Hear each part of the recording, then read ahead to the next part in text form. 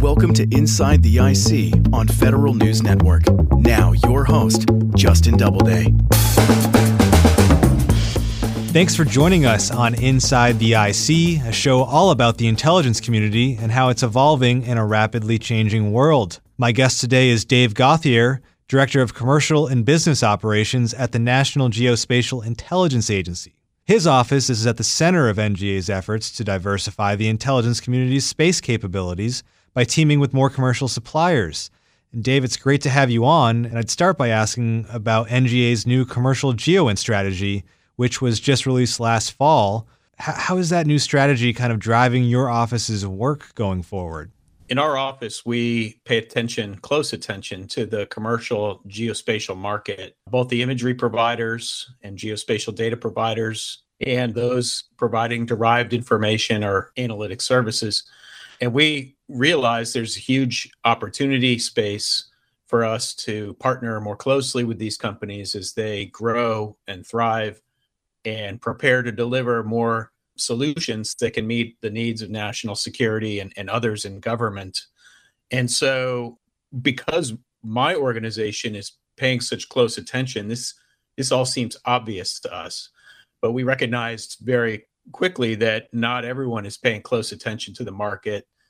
There's a lack of understanding just how much these companies are doing in terms of raising capital through investment rounds, providing deep stacks of data on the cloud, and then using artificial intelligence and machine learning to solve problems that are, yes, important to their other commercial business partners and customers, but also directly relevant to the federal government. So we initiated this strategy as sort of the rallying cry, which we could bring our community together around, saying we're recognizing the opportunity and we have some deliberate plans to move forward.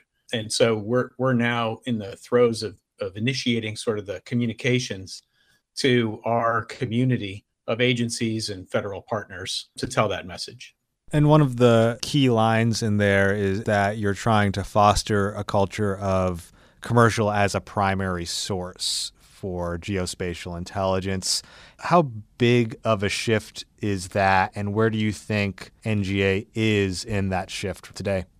I think this is a monumental shift in culture and thinking across the intelligence community in particular, because we have relied upon government-built systems for imaging and GEOINT for decades. And yes, in the late 90s, early 2000s, there were one or two commercial companies just getting underway in the market. And so really for the past 20 years, our philosophy has been, our culture has been one of augmenting what we do internally with some additional information that can be procured from the commercial market. And so it's always been government systems as primary source, with augmentation from commercial capabilities as we could. So the idea now is we're projecting there will be more collection capacity coming from commercial industry because of the numbers of satellites going up and the different phenomenologies they're getting into. And the fact that private capital is funding a lot of this through direct investment and speculation in markets and whatnot, that it's a large global market, and we should sort of flip the paradigm in our thinking and have our folks, our analysts and our users think first about what can I use commercial capabilities to solve? And if I can't solve the problem that way, then turn to sort of the in-house government systems.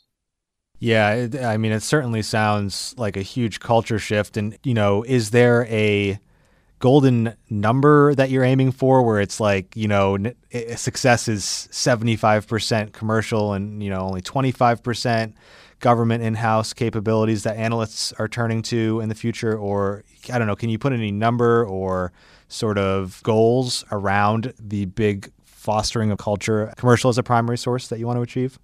We haven't set any specific numbers like that yet. However, over time, the amount of commercial imagery we've ingested has grown significantly, and to the point where it is more than a quarter of the imagery that we take in comes from commercial vendors now.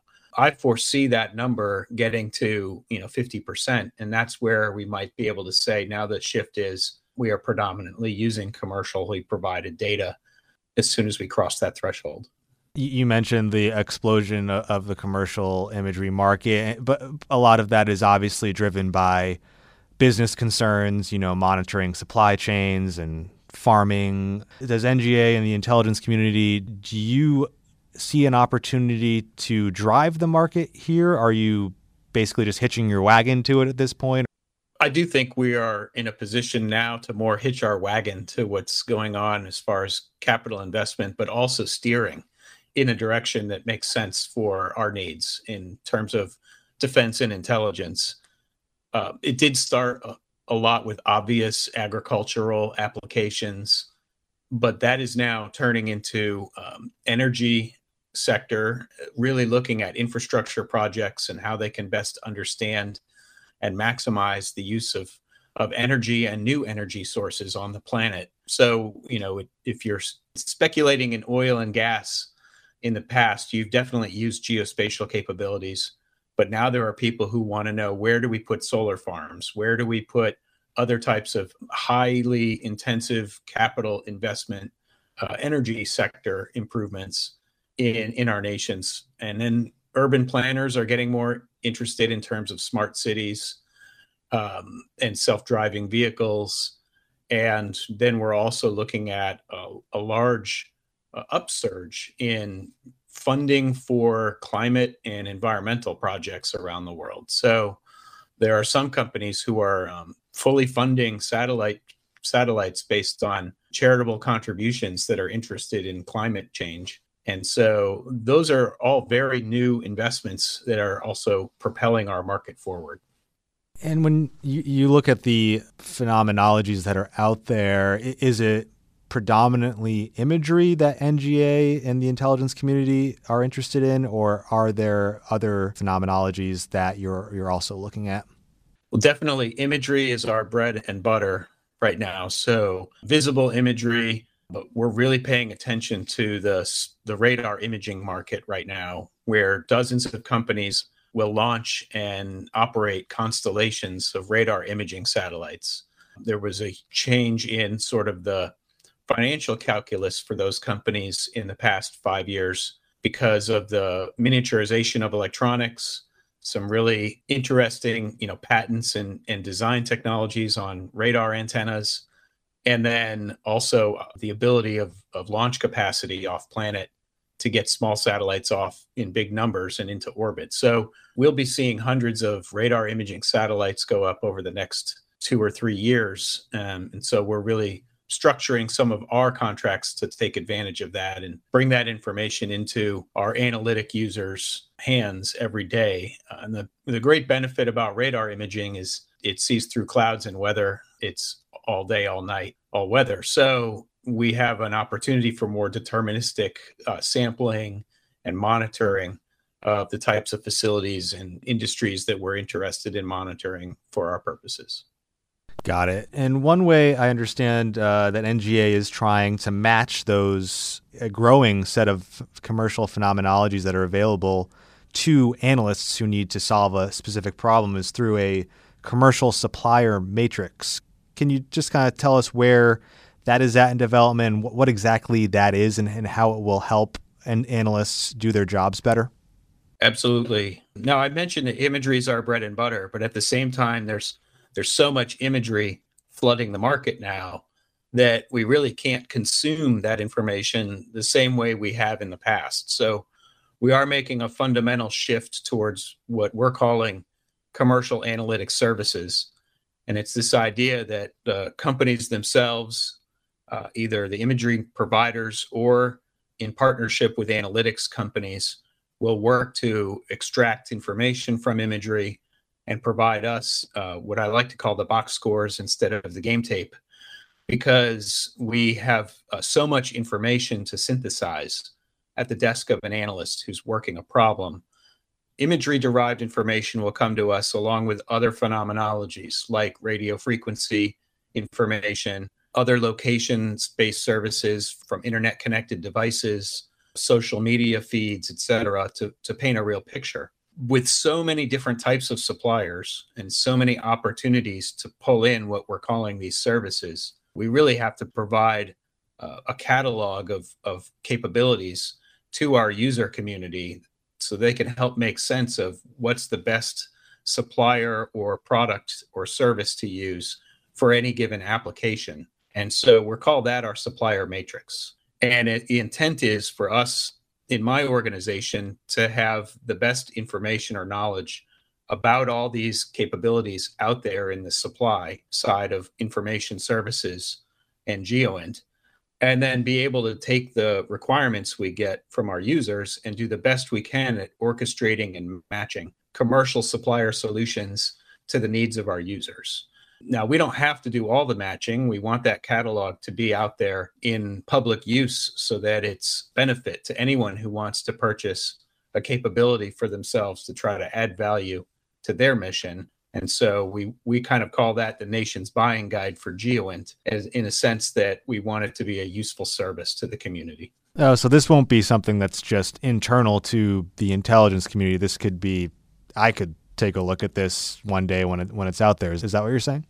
I think there will be some aspect of it available to the public. Right now, we're targeting federal, civil, IC, and DoD users. So U.S. government users who are purchasing commercial GEOINT for their mission use, because we intend to have information about a lot of companies and their capabilities, and quite frankly, how we've evaluated those capabilities and sort of quantified their value to different missions.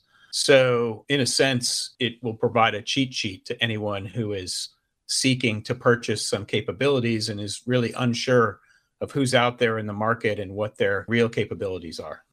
Is this something that's available to those federal, civilian, military users today, or is it still kind of being built? It's still being built and populated today. We do have a community of beta testers to help us understand and make sure we're answering the questions and can anticipate the questions that those users would have when they want to research this information for their own decision making. We're speaking with Dave Gauthier, Director of Commercial and Business Operations at the National Geospatial-Intelligence Agency. We're going to take a short break, but when we come back, we'll continue our conversation about how NGA is taking steps to strengthen its relationship with the growing commercial space industry. I'm Justin Doubleday, and you're listening to Inside the IC on Federal News Network.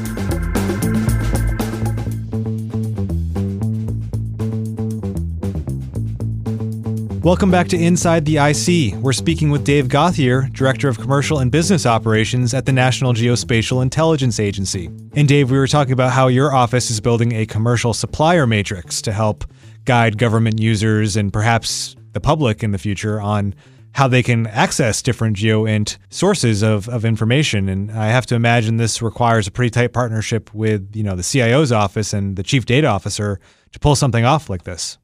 Yes, so we've created a taxonomy for data about data so that we can actually have very specific database fields when it comes to talking about an imaging system, another type of geospatial data provider, different types of analytic services. So if our mission is to monitor airfields, which is something we're buying as a service today through our economic indicator monitoring contract, we anticipate a lot of users in different sectors would be interested in monitoring what happens at airfields around the world.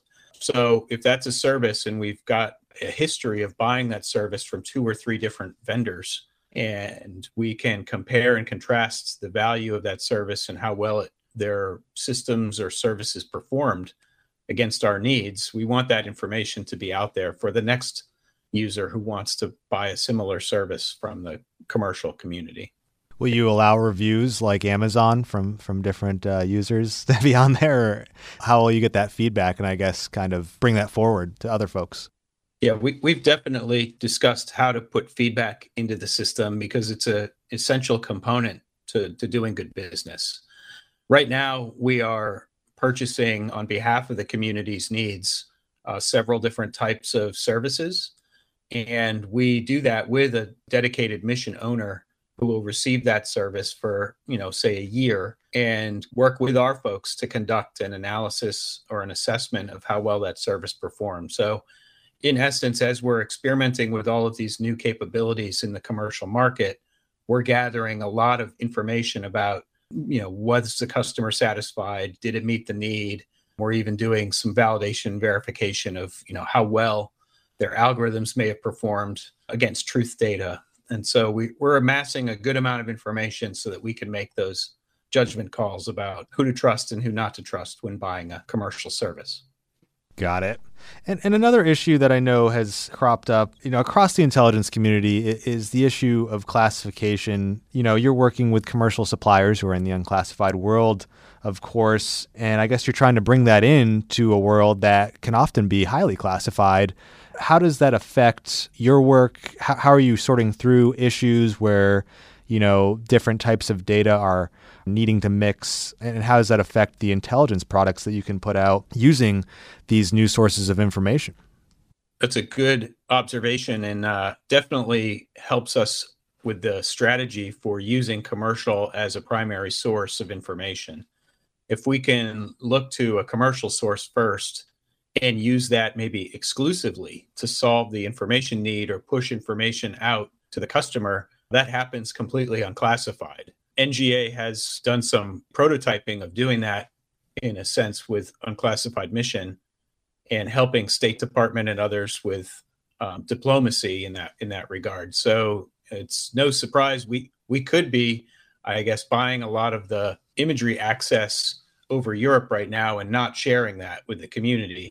But instead, we're certainly want some of that information to be out in the public domain.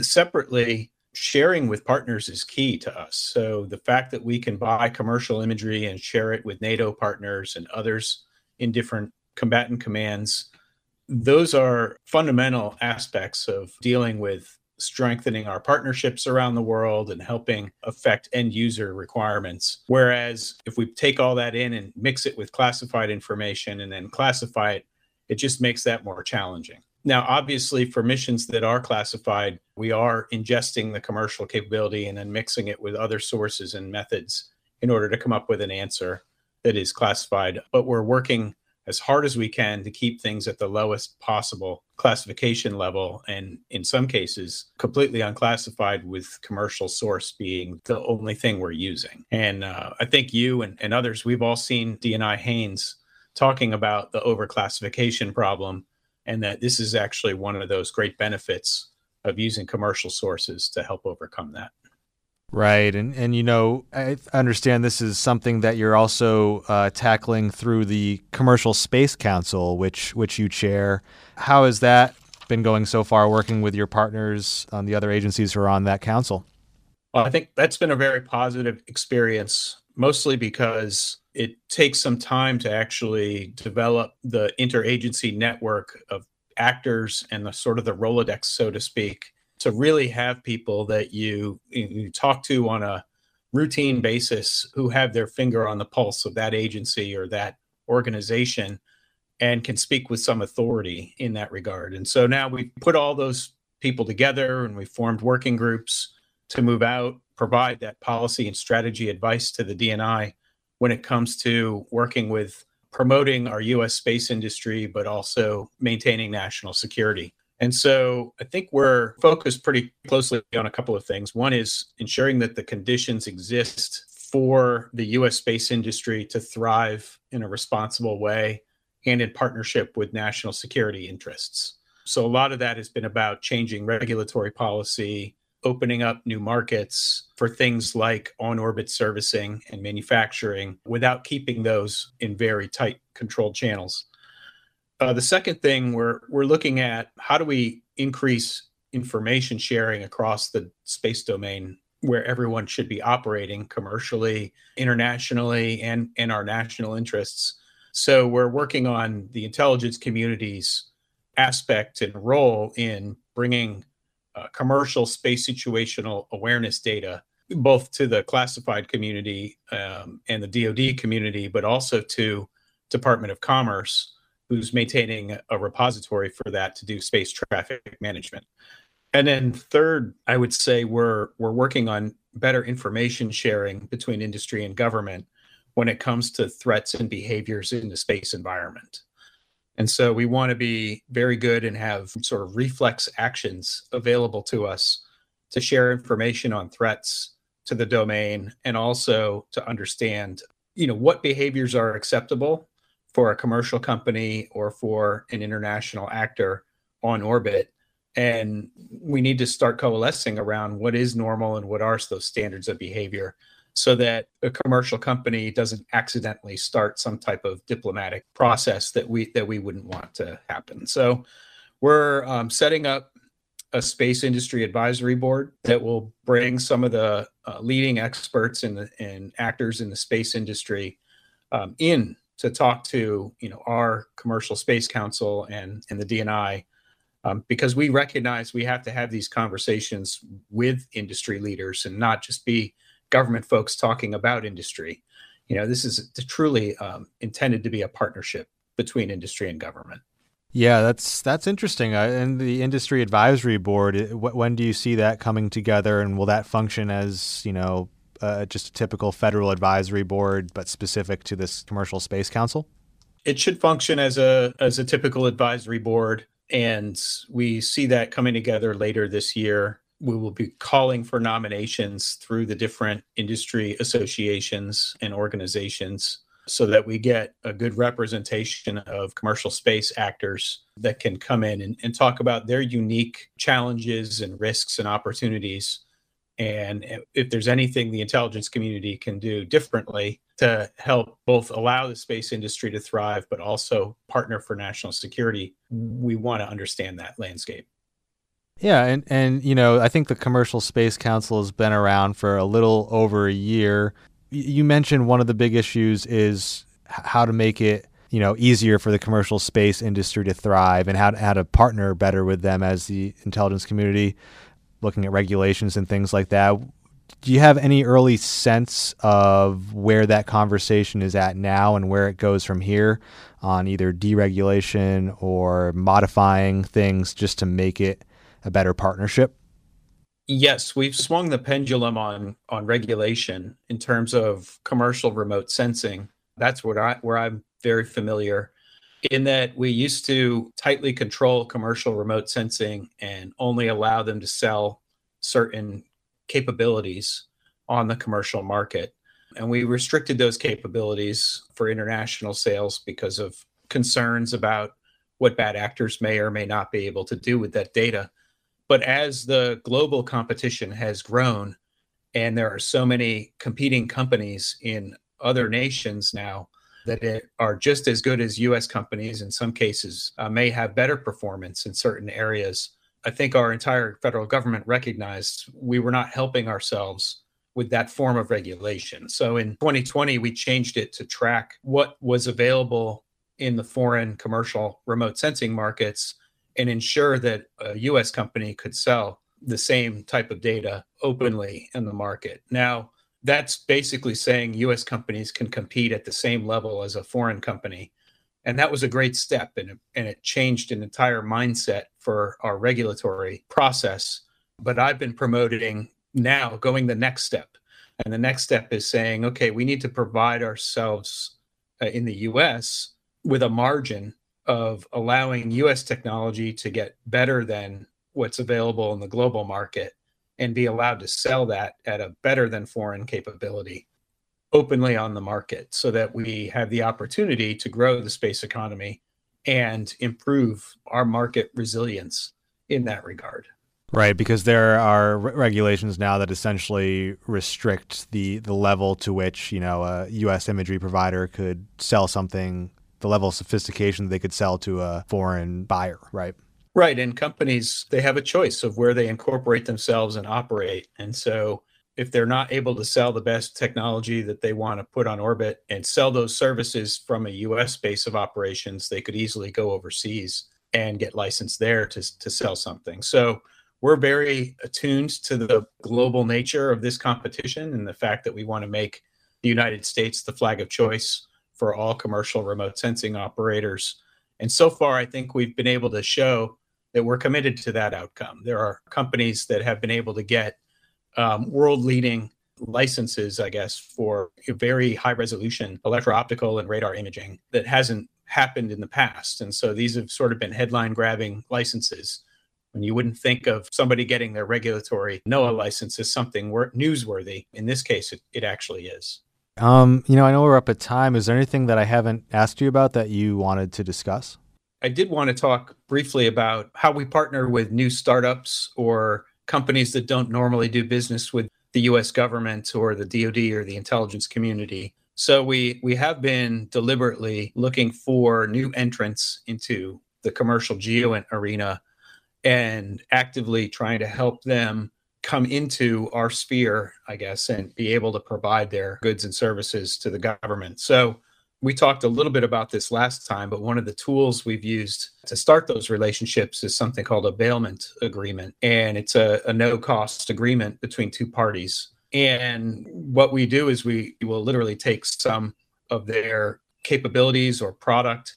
We'll take ownership of it so that we can evaluate it at no cost and then give it back to them. But once we've done that evaluation and we've signed into an agreement, we have a relationship with these companies that then grows. And over time, we expect them to be able to provide or propose products or services that would definitely meet our needs. And so now I think we've gone through the whole process of having groups of new companies on these bailment agreements to the point where some of those companies are now on contract providing us operational services.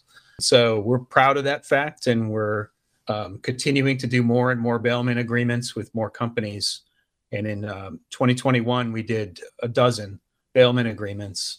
And I think that's sort of what we're on pace to do every year, is to keep bringing in new actors into this competitive space and ensure that we can get the types of services we need to satisfy mission. That's Dave Gauthier, Director of Commercial and Business Operations at the National Geospatial-Intelligence Agency, describing the many ways NGA is trying to build a better partnership with the commercial space industry. I'm your host, Justin Doubleday. We'll see you next time. Thanks for listening to Inside the IC. You can listen to this episode and past episodes anytime in your podcast feed. Search for Inside the IC on Podcast One, iTunes, or wherever you get your podcasts.